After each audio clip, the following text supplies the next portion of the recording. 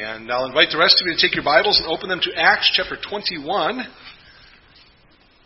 All right, Acts chapter 21, and I'd like to read a couple verses here as we begin.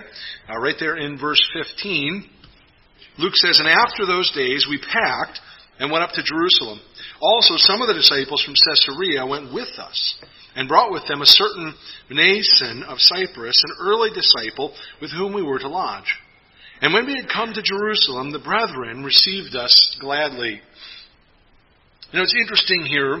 This is Paul returning to the city of Jerusalem. And I was thinking about it, that the first time that Paul came to Jerusalem as a Christian, he was viewed with a great deal of skepticism by the brethren, by the members of the church in Jerusalem. They didn't know whether to embrace him or to avoid him, because they didn't know whether he wanted to worship with them or arrest them. Now, more than 20 years later, Paul has proven over and over again that he was not the same man that Luke described as breathing threats and murder against the disciples of the Lord back in Acts chapter 9. Paul had suffered terribly for the sake of the gospel, hadn't he? Primarily at the hands of his own Jewish brothers. We don't need to rehearse the whole litany of things, but we know that Paul had been beaten, and on more than one occasion, attempts had been made to kill him. And Paul had suffered terribly.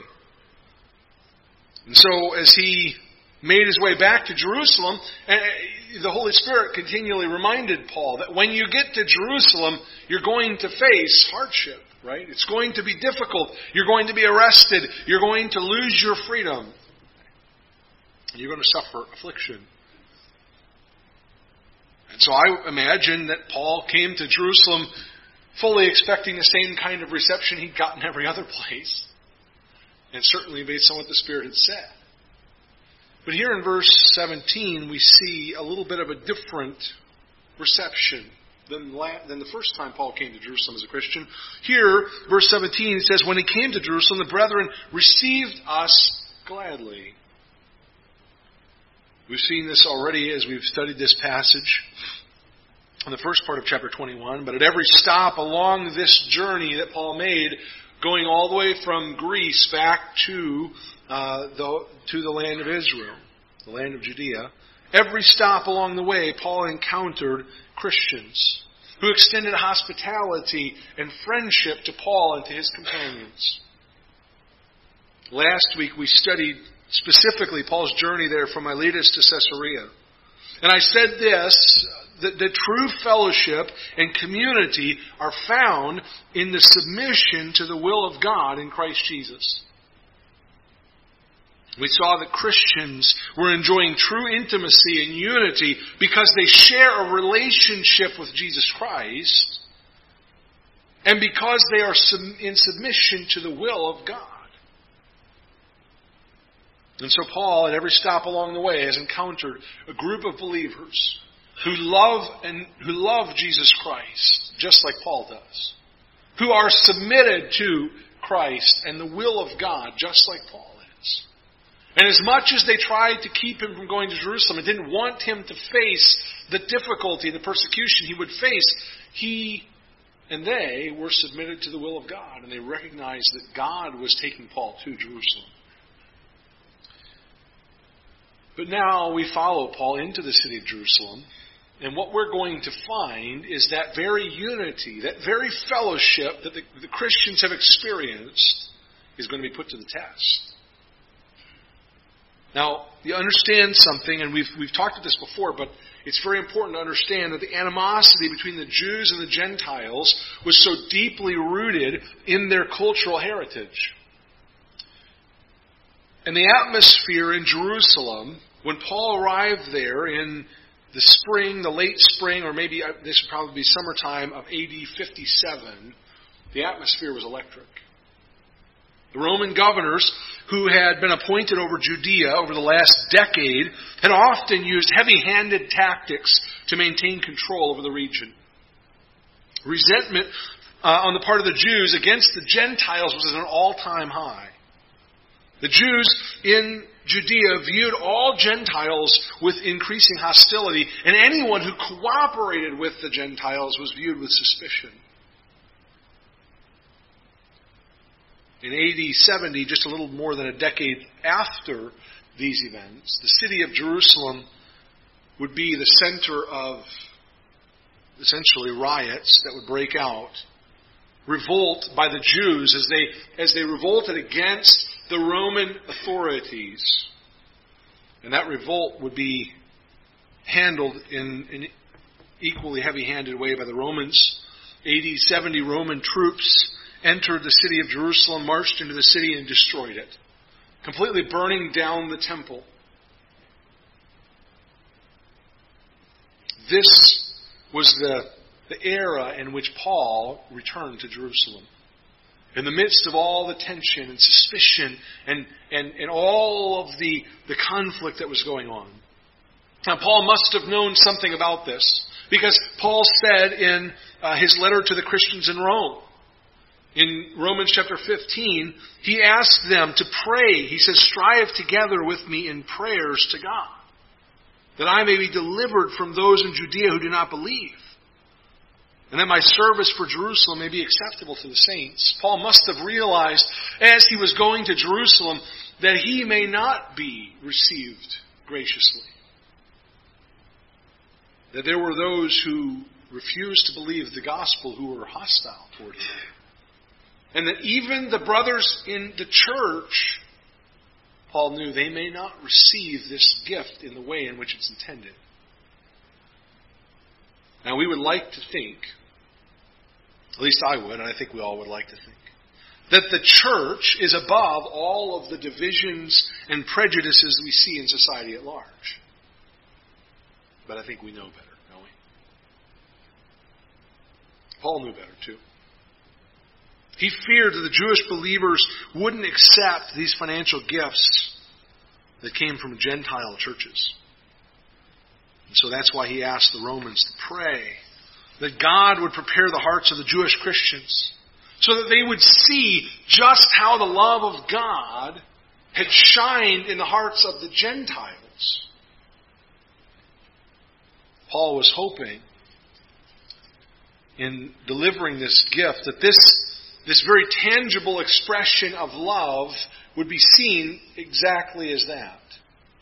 They would realize this is the Gentile Christians who truly know God in Christ.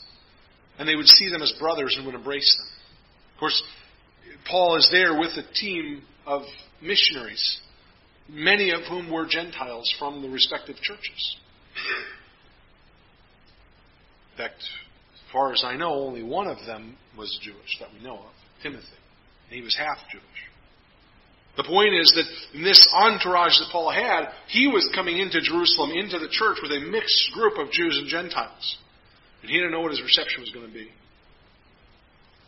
But the entire purpose for Paul's journey to Jerusalem was to demonstrate to the Christians there that God had done something in the church that had never been done in the history of the world. You realize that? That God has done something in the church. When He created the church, God did something that had never been done in all of the history of the world. I would say it's not just something that hasn't been done. It's something that is impossible and cannot be done apart from God in Christ. And so outside of the church, I don't think it's possible. What am I talking about? Well, let me illustrate it by reading a portion of Scripture to you. Ephesians chapter 2, verses 14 through 18. Paul talks about this very thing that he is going to Jerusalem for. And here's what he says: "For Christ Himself has brought peace to us. He united Jews and Gentiles into one people when in His own body on the cross He broke down the wall of hostility that separated us. He did this by ending the system of law with its commandments and regulation. He made peace between Jews and Gentiles by creating in Himself one new people from the two groups. Together as one body, Christ reconciled both groups to God by means of His death on the cross. and our hostility toward each other was put to death. He brought this good news of peace to you Gentiles who were far away from him, and peace to the Jews who were near. Now all of us can come to the Father through the same Holy Spirit because of what Christ has done for us. You see what God did when He created the church? He created something new.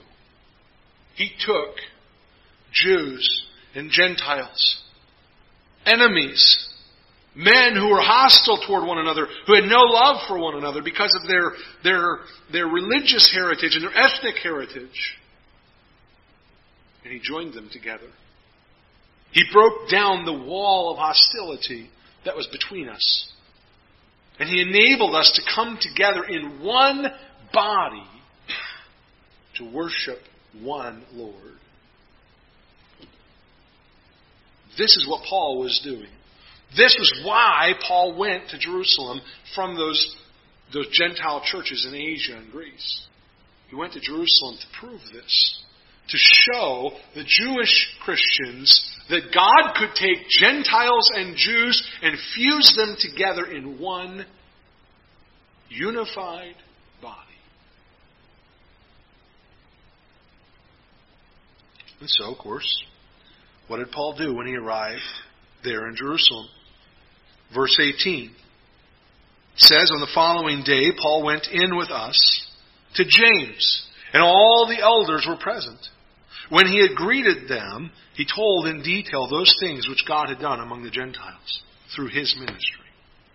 And when they heard it, they glorified the Lord. This is what Paul did, right? Luke doesn't mention it here, though, although this meeting was almost certainly to deliver that financial gift. But what Luke focuses on here is Paul's testimony. The testimony of what God had been doing. Paul shared a personal testimony. Think about this. Paul has been gone from Jerusalem for about 5 years.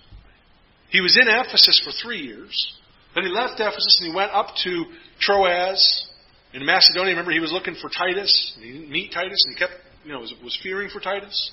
And he spent about 1.5 years then moving around Macedonia and up into Idumea before he went down to Greece, to Corinth, and he spent 3 months at Corinth, and now he's traveled back. So almost 5 years have taken place since Paul was last in Jerusalem. That's a lot of things for him to update them on.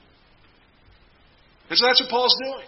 He shares his testimony with them and talks about all of the things. Luke says that James was present. This James is not James the Apostle, by the way. He's dead. Okay. Herod beheaded him way back in, I think it was chapter 11 or 12. James was put to death. So he's gone. This is James, the brother of Jesus. Oftentimes called James the Just. He didn't call himself that, but other people call him that. And he's the one who wrote the book of James in the New Testament. None of the apostles are mentioned here at all. Just the only one mentioned by name is James, and then he says the elders. We suspect the reason that the apostles aren't mentioned is that they're not there. The apostles had all left Jerusalem, and they were all fulfilling the commission that Christ had given. They were all traveling all over the world preaching the gospel. In fact, tradition tells us that by this time, Thomas, doubting Thomas, we always call him, which is really slanderous. We shouldn't do that. Thomas tradition tells us, was in India, preaching the gospel. That's a long ways, by the way, to travel, most likely by foot. Maybe on an animal, but I would say probably a good portion of it by foot. Travel from Jerusalem all the way to India, preaching the gospel. But that's where they were. The apostles are all gone. James, the brother of Jesus, is there. He's pastoring in the church there in Jerusalem. The rest of the elders of the church are there. And Paul and his team are sharing testimony. And so James and the elders listen to the testimony there in verse 19. And their response in verse 20 is to praise God, to glorify God. I love it because, of course, you notice what it says here, how Luke says. Luke doesn't say, Paul says, hey, let me give you a list of all the things I did. That's not what he says. What he says here in verse 19 is Paul tells them all of the things God had done among the Gentiles through Paul's ministry or through his service. What's he saying? God accomplished the work here. Paul was very careful to put the emphasis on God doing the work. Paul wasn't winning the Gentiles for Christ. God was doing that. Paul says, I'm just the instrument. God worked through me. Over the last 5 years, God worked through me to plant a church in Ephesus, and the gospel then spread throughout the whole region of Asia from Ephesus. And I preached in Troas, and I preached in Macedonia, and I went up to Idumea, and I wanted to cross into Rome, but the believers needed me, so I had to come back, and I went down to Corinth and was straightening things out there, and I got the church on track, and they're growing, and they're doing great. And all those churches all took up a collection because they know how hard things have been for you with famine and poverty and how you've suffered. And Paul says, all of these things, God put it in their hearts to want to give to you. God put it in their hearts to care for you. So that all these Gentile churches who don't know you at all, they've never met you, but they know that the gospel came from you first because it was right here in Jerusalem where all this happened. They all want to do something for you, and so they took collections and they gave the money to me and asked me to bring it to you. And Paul says, I'm doing this because God has done a great work. You see, that's the emphasis here. It's all of the glory goes to God. God is the one who did all the work. And the evidence that God was in it, this is really important because you and I know this. We know this to be true. Very little that we do says as much about us as how we handle our pocketbook. Right? Because our money tends to be the most important thing, the most important indication of who we are and what we're all about. Right? Where we invest our money, how we use our money, what we do with our money, how we view money, that typically, like it or not, reveals more about us and what we think is important than anything else. And Paul says, listen, this gift that I'm bringing, this is the evidence. You believers, you Jewish Christians, you know that these Gentiles wouldn't have given 2 bits for how you're doing if it weren't for Jesus Christ. If it weren't for the fact that they are truly believers, brothers and sisters of ours in Christ. Paul's a Jew, right? He's speaking to his fellow Jewish believers, but he's pointing back to the Gentiles and saying, listen, they did this work. They gave this offering. They gave this money, and it's proof, it's evidence that they are not just nice people. They're our brothers and our sisters in Jesus Christ. And Paul says this is the evidence God was at work. That's the testimony that Paul gives. God accomplished the work. And so Paul is very careful to give God the credit. And the elders of the church here respond appropriately by giving God the glory, by magnifying and praising God. Verse 20, the first part of it tells us that's what they did. They didn't praise Paul. That's good. We don't praise the servant. We praise the Lord who's being served and who empowers our service. That's what we do. So that's a good thing for you to remember too, by the way. Don't praise the servant. Praise the God who did it. It's his work. That's what Paul's doing. That's not a major point here. Let's move on though. The problem and the danger here is that the rest of the church in Jerusalem doesn't necessarily have the same perspective on this that James and the elders have. We wish they did. But they don't quite respond the same way, or at least that's the fear. Let's continue on in verse 20. They said to him, you see, brother, how many myriads of Jews there are who have believed. And they are all zealous for the law. But they have been informed about you, that you teach all the Jews who are among the Gentiles to forsake Moses, saying they ought not to circumcise their children, nor to walk according to the customs. What then? The assembly must certainly meet, for they will hear that you have come. You see, the elders respond to Paul, and they praise God. They're excited about the ministry that God has done. But there's a problem. They're concerned over Paul's presence in Jerusalem because rumors had been spreading about what Paul was teaching in Asia and in Greece. Of course, isn't Isn't it just so typical of us? It's so easy for us to be suspicious, to be cynical. We were talking about this with the men's Bible study on Tuesday night about the danger of cynicism. Man, we are so cynical sometimes. We just jump right to assuming the worst about somebody, don't we? So easily. And of course, gossip just follows on that so quickly. Even if it's just completely rumors, unfounded, no truth to them at all. And that's the situation here. Paul is coming back to Jerusalem, and the elders say, hey, Paul, you've been gone for 5 years. People have been talking. People have been talking about what you're doing and what you're preaching. And I'm sure there were some people that had come back from Asia and Greece who had encountered Paul, and they come back and they start talking about things, and maybe they're disgruntled about something, and before long, word begins to spread. And in the church of Jerusalem, there's concern. What they're saying here, these rumors they're spreading, and we don't know who was saying them, by the way. They don't identify for us who was saying these things. But what they're saying is that Paul taught the Jews, those who lived outside of Judea, to forsake the Old Testament law, to forsake all of the customs that they'd been taught since childhood. Now, the elders here tell us the church in Jerusalem was filled with Jewish believers. I mean, that's what he says. There's a whole bunch of Jewish converts. In fact, they encourage Paul to look around. In verse 20, they say, Paul, look around. You see how many myriads. The number here is just the word that you're describing is uncountable multitude, tens of thousands. Okay. And some people have suggested that must be exaggeration. They're not being serious. But if we go back to the earlier chapters, as Luke was trying to kind of keep up with the growth of the church, it didn't take long before the church was numbering 5,000 men. That's early chapters in Acts. That's not counting women and children. Now we're 20 years removed from that. We could easily be talking about a church of tens of thousands of here across Judea.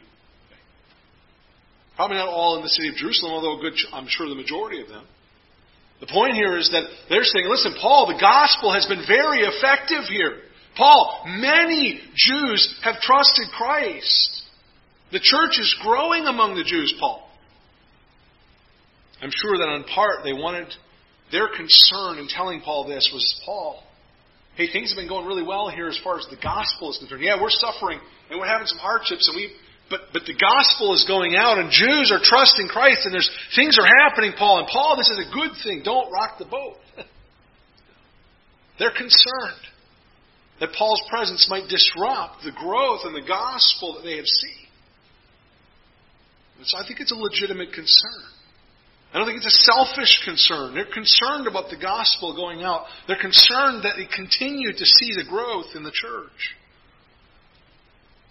Here's how Richard Lenski describes all of these Jewish converts. He says here they're zealous for the law. That's what Luke says. Commentator Richard Lenski says this way. He says they retained their Jewish way of living, circumcised their children, ate kosher, kept the Sabbath, etc. No one was forbidden to live this way. And that undoubtedly won many converts in the Jewish land.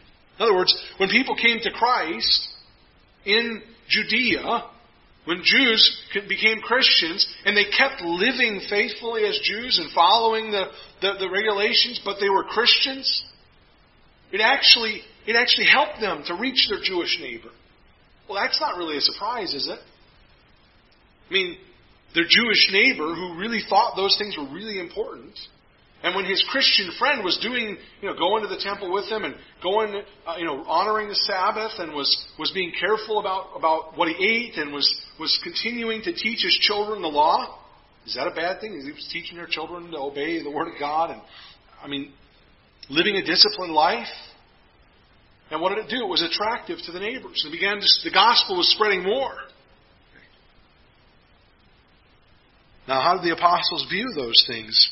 Well, along with Paul, Lenski says they regarded these as matters of indifference.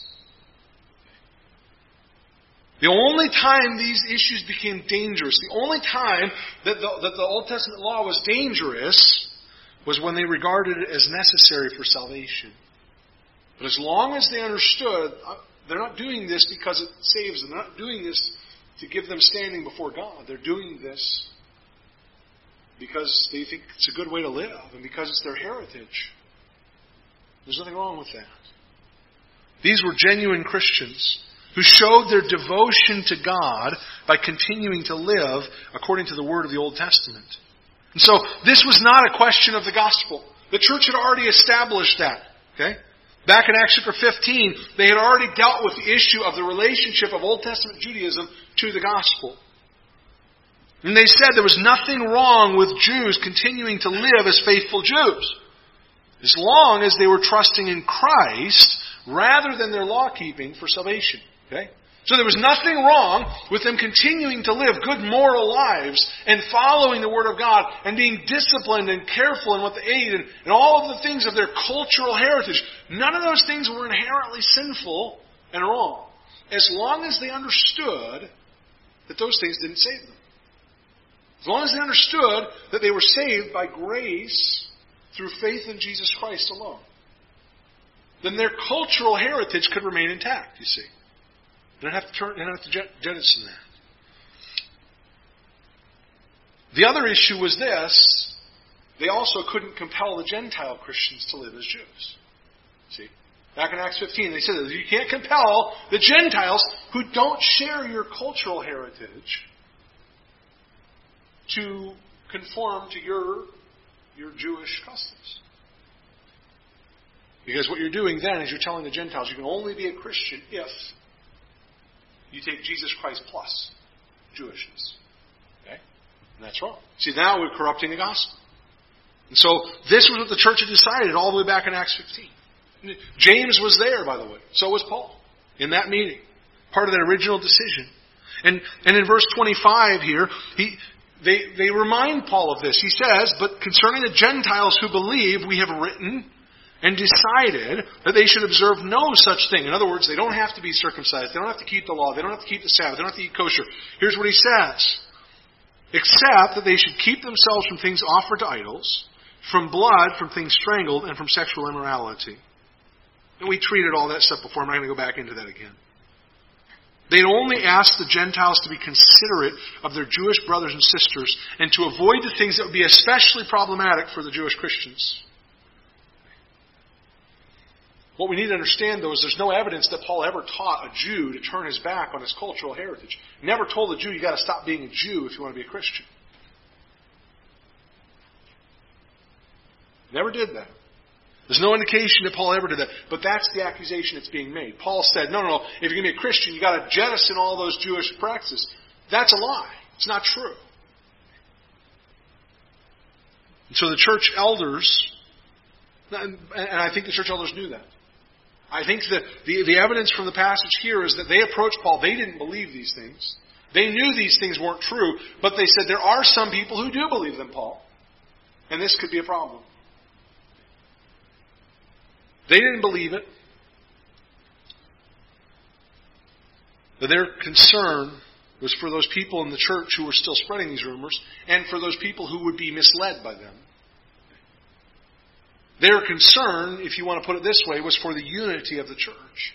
Because they knew that unity could be undermined by speculation, by rumors, by gossip. And so they set out a plan. They said, Paul, we got a plan to solve this. We can prevent this issue from becoming a source of division. Look at what they suggested, verse 23. "Therefore do what we tell you. We have 4 men who have taken a vow.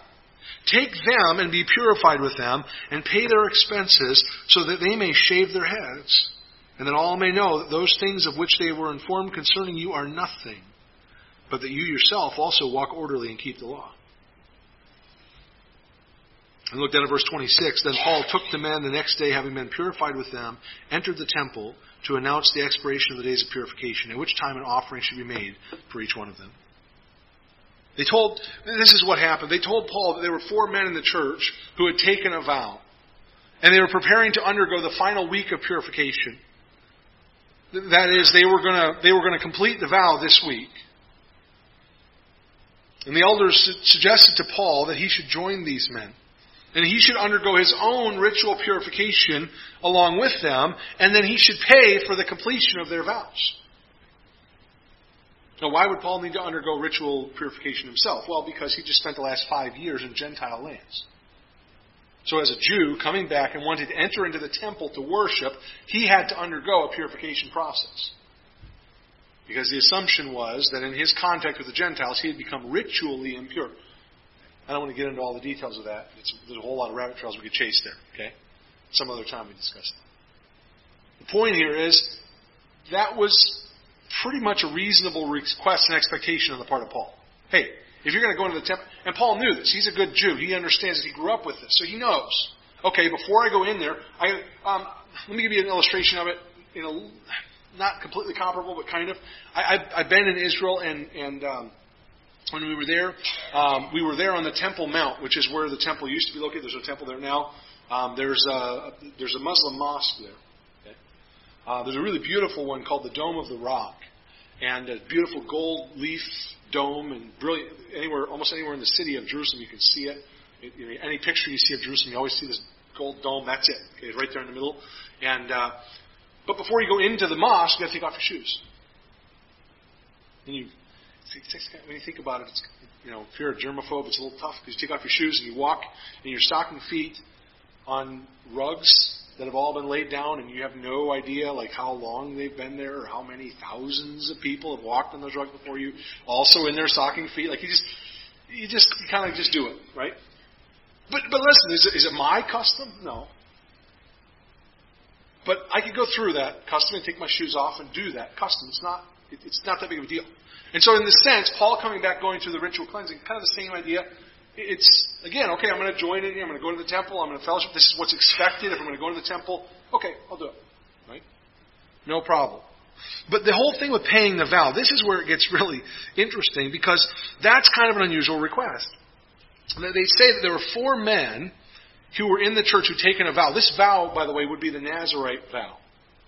If you want, you can jot this down. You can go back to Numbers chapter 6 and read about the Nazarite vow in verses 1 through 21 of Numbers chapter 6. That's the passage that regulates a Nazarite vow. We're not going to do that this morning. We do not have time.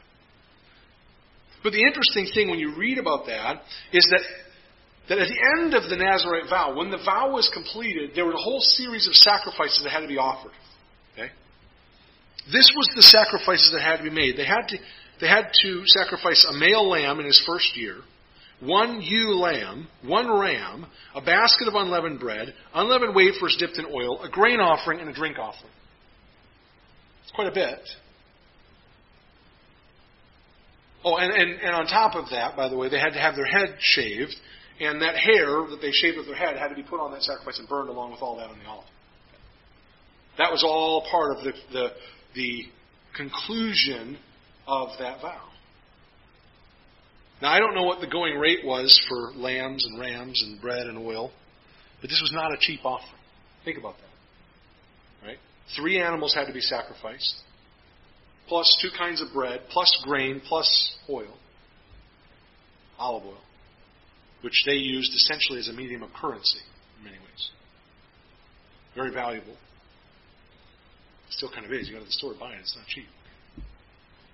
The point here is, this was not a cheap thing. This was a very costly expense, and for 4 men. This was asking considerable amount of money from Paul to pay for this. Of course, the church there in Jerusalem was impoverished. It's very likely these men didn't have the money to pay for their own sacrifice. So Paul would be ministering to them in that way. But it's also a way for him to demonstrate respect for the Old Testament law and the Jewish customs, isn't it? I mean, by paying for their sacrifice, it's a way of Paul saying, hey, I respect what they're doing, because I'm going to pay for this. I'm going to foot the bill for this. And the hope, according to verse 24, was that when Paul did that and demonstrated his respect for the law, everyone would know the rumors that they had heard about him were completely false. They would see Paul continuing to live according to the Jewish custom in which he'd been raised. And then we read there in verse 26, we see that that's exactly what Paul prepared to do. To fulfill the request here, to enter the temple and offer, along with these men, the rites of purification. Now, I don't want to go any further in this passage because we get further, there's a dramatic shift here, okay, in the very next verse. So we'll save that for after the first of the year sometime. But I do have a couple of questions about the situation that I think are really important. And they're going to drive us right back to and really help us to draw out what I think is the essential point of this passage and the theme of my message this morning. Okay. And I realize I'm almost out of time already. I better hurry up and get to this. Okay. Last week, we saw that true fellowship and community are found in submission to the will of God in Christ. Today, I'd like to take that idea and move it one step further. I'd like to say this: true fellowship and community are demonstrated by sacrificial love for the sake of Christ. True fellowship and community are demonstrated by sacrificial love for the sake of Christ. Now, before I can get to that conclusion and show you how that comes from the text, a couple of the questions we've got to ask. The first question is this: was Paul compromising his principles and going against his better judgment by going along with the elders' plan? There are some people who think that. In fact, I read in my studies this week several different commentators' thoughts on this passage. And at least one of the commentators that I have, his book in my office, wrote that he thinks Paul was compromising his principles here, going against his better judgment in doing this. I mean, some people might think that Paul's actions here were motivated by the fear of men. Paul was only doing this because he was afraid of what people would think if he didn't do this. Paul was just going along to get along, right? I mean, certainly it's not right for us to go against what we believe is right just to please others or avoid a fight, isn't it?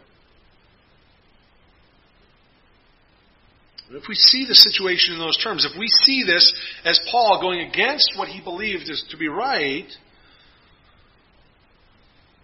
well then I think we would have to agree that this is not an example to follow. But I don't think that's what's going on here. In fact, I don't think that it violated Paul's conscience to undergo ritual purification upon returning from Gentile lands. I've already told you about that. I don't think it violated his principles to pay for the completion of the Nazirite vow. You say, but that's an Old Testament thing. Yeah, you're right.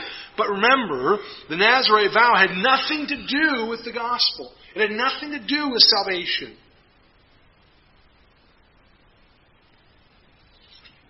Paul was not compromising the gospel. Nothing that he did here had anything to do with the gospel, at least not directly. Paul always preached that salvation comes by repentance from sin and faith in Christ alone, and he rejected the idea that anyone could please God through human effort. And so he wasn't going through temple purification in order to please God. And he wasn't paying for the Nazirite vow in order for him to please God or for these other men to please God. He recognized that the Nazirite vow was a special act of devotion to God.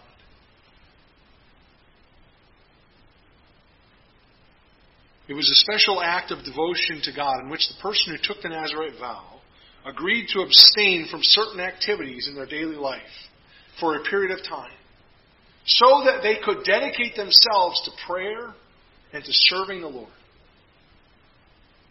And that's what it was for. It was for a person to dedicate themselves especially to devotion to God for a period of time. What's wrong with that? Maybe we would do well to do that from time to time in our own Christian lives. But I don't see any reason why that would be an offense to the gospel of Jesus Christ. It's completely voluntary. There's no reason for us to think that Paul's actions reflect a compromise of the gospel. But I think we can go even further than that. It's not just that Paul didn't compromise the gospel. According to what Paul says in 1 Corinthians chapter 9, these actions that he's taking are consistent with his mission and his goal of preaching the gospel. Turn with me there, 1 Corinthians chapter 9.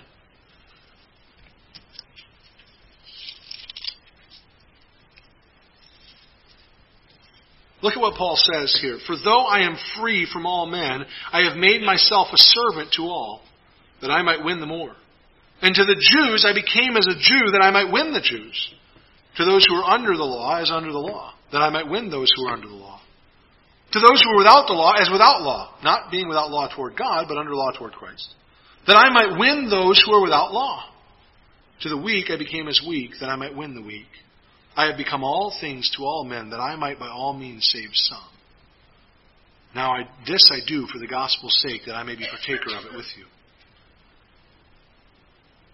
You see, when Paul was traveling in Gentile areas, he lived among the Gentiles without expecting them to make concessions for his Jewish heritage. Paul was willing to do things that a Jew normally wouldn't do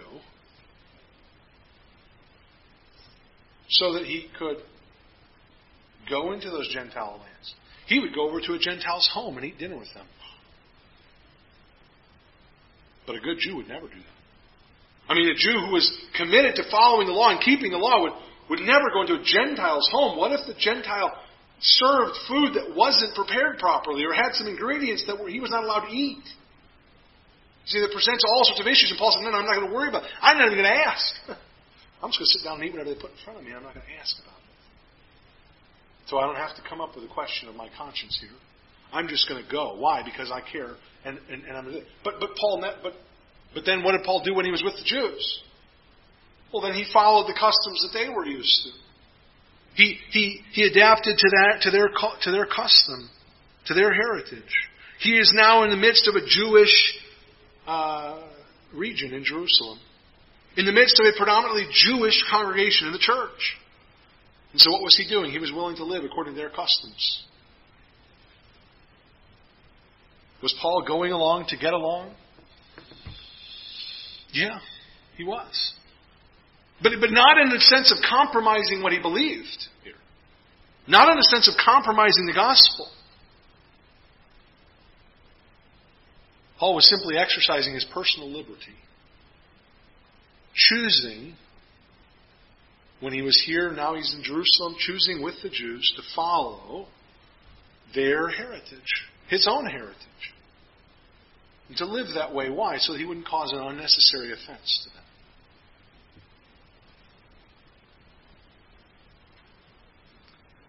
But even more than that, Paul was motivated by a desire to seek the good of for his Christian brothers in Jerusalem.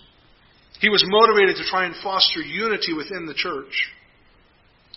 And so what we see Paul doing, this is what really gets me, we see Paul limiting his own liberty for the sake of others whom he served. He chose not to exercise his rights. You see, Paul could have said, listen, you Jews understand, you need to understand something. Being a Jew is nothing. Being a Gentile is nothing. I'm in Christ. I can do whatever I choose. And I'm not going to do this. I'm going to do what I want to do. I'm going to live away free from all of that. But listen, you read the New Testament, we have the right to do that. I have the right to say, you know what? I'm not going to follow that custom or that custom. I'm going to do what I think is right, and it doesn't matter, and I don't need to follow all of that stuff. I have the right to exercise my own discretion on these things. And that's true. Paul could have done that. But he didn't. Instead, he set aside his own rights and the exercise of his rights, his own personal liberty, because he put the unity of the church above his own freedom. He considered the unity of the fellowship of brothers and sisters in Christ more important than his own liberty. And so what we see Paul doing here is exercising brotherly love. That's what I think is really going on here. Paul is preferring others in the church ahead of himself. And that's consistent with what he wrote, practicing what he preaches. Romans 12 and verse 10, Paul says that believers ought to be kindly affectioned toward one another with brotherly love, in honor giving preference to one another. That's what Paul was doing. He was simply saying, you know what, if I can put this issue to rest, giving up some of my own liberty, I'll do it. Because I want the church to grow in unity and fellowship. I don't want to be a problem and a point of division and conflict here. That was Paul's mentality. The church is one body in Christ. But we're not called to uniformity. You see, Gentiles are still Gentiles and Jews are still Jews. But in Christ, both are a new man. I already read that earlier. This event in Jerusalem was an illustration of the unity of the faith. It was the brothers from Jerusalem who cared more about the Gentile brothers who cared more about their Jewish brothers than they cared about themselves. And so they gave of their money. And now Paul is there, and Paul realizes that if he wants to show love to these brothers, it's going to cost him. He's going to have to give up his own rights, his own liberty. And very literally, it's going to cost him as he pays for the sacrifice of these men. This event is an illustration of the unity of the faith. I'd like for each of us to consider this, and just consider this example from Paul. Ask ourselves a couple of questions. The first question is very simple, but it's important. Do I really belong to the fellowship of those who are in Christ Jesus? Do I really belong to this fellowship? If you've never turned from your sin and trusted in Christ alone to save you, then as much as you want to belong to the church, you can't. Because true fellowship and intimacy within the church is exclusively for those who know Jesus Christ. That being said, there's no reason you can't be a part of that unity, be a part of that fellowship, if you'll turn to Jesus Christ and trust Him by faith. You could do that today. But there's a second question as well, and that's for those of you who are already believers. You say, well, I am a believer. I know Jesus Christ. I belong to the fellowship of Christians because I have that relationship with Christ. Well, think about Paul then. Look at what Paul did here. And ask yourself this question. When was the last time I willingly sacrificed anything for the sake of unity and fellowship in this church? When we talk about giving, and we usually think about giving money, and that's certainly one application. Paul gave money here. It cost him financially. But the really important thing wasn't the money. It was the fact that Paul was willing to do whatever it was necessary to build up the unity of the church, as long as it didn't undermine the gospel. You see, everything else could be sacrificed. Everything else Paul was willing to let go of. The gospel he wouldn't let go of. But everything else was extraneous. All his other preferences, all of his other liberties, all of his other freedoms and rights that he had, he chose not to exercise. Because he valued the unity of the church even more. What are we willing to do? What are you willing to do?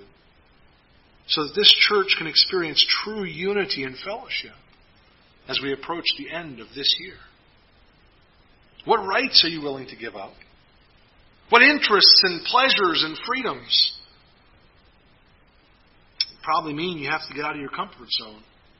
Build a friendship with someone you don't normally talk to. But when was the last time you gave some of your time just to listen and pray for the needs of someone else in this room? When was the last time you opened your home so that one of your brothers or sisters here could enjoy your hospitality and know that you cared about them? When was the last time that you came to church on Wednesday night to pray with the rest of the body and for the rest of the body? When was the last time you put yourself out there and risked something for the chance to get close to someone else in the church? Well, it's a risk, I understand. But I think if we want to see our church grow in unity, if we want to experience true fellowship, then we're going to have to love sacrificially for the sake of Jesus Christ. Let's close with prayer.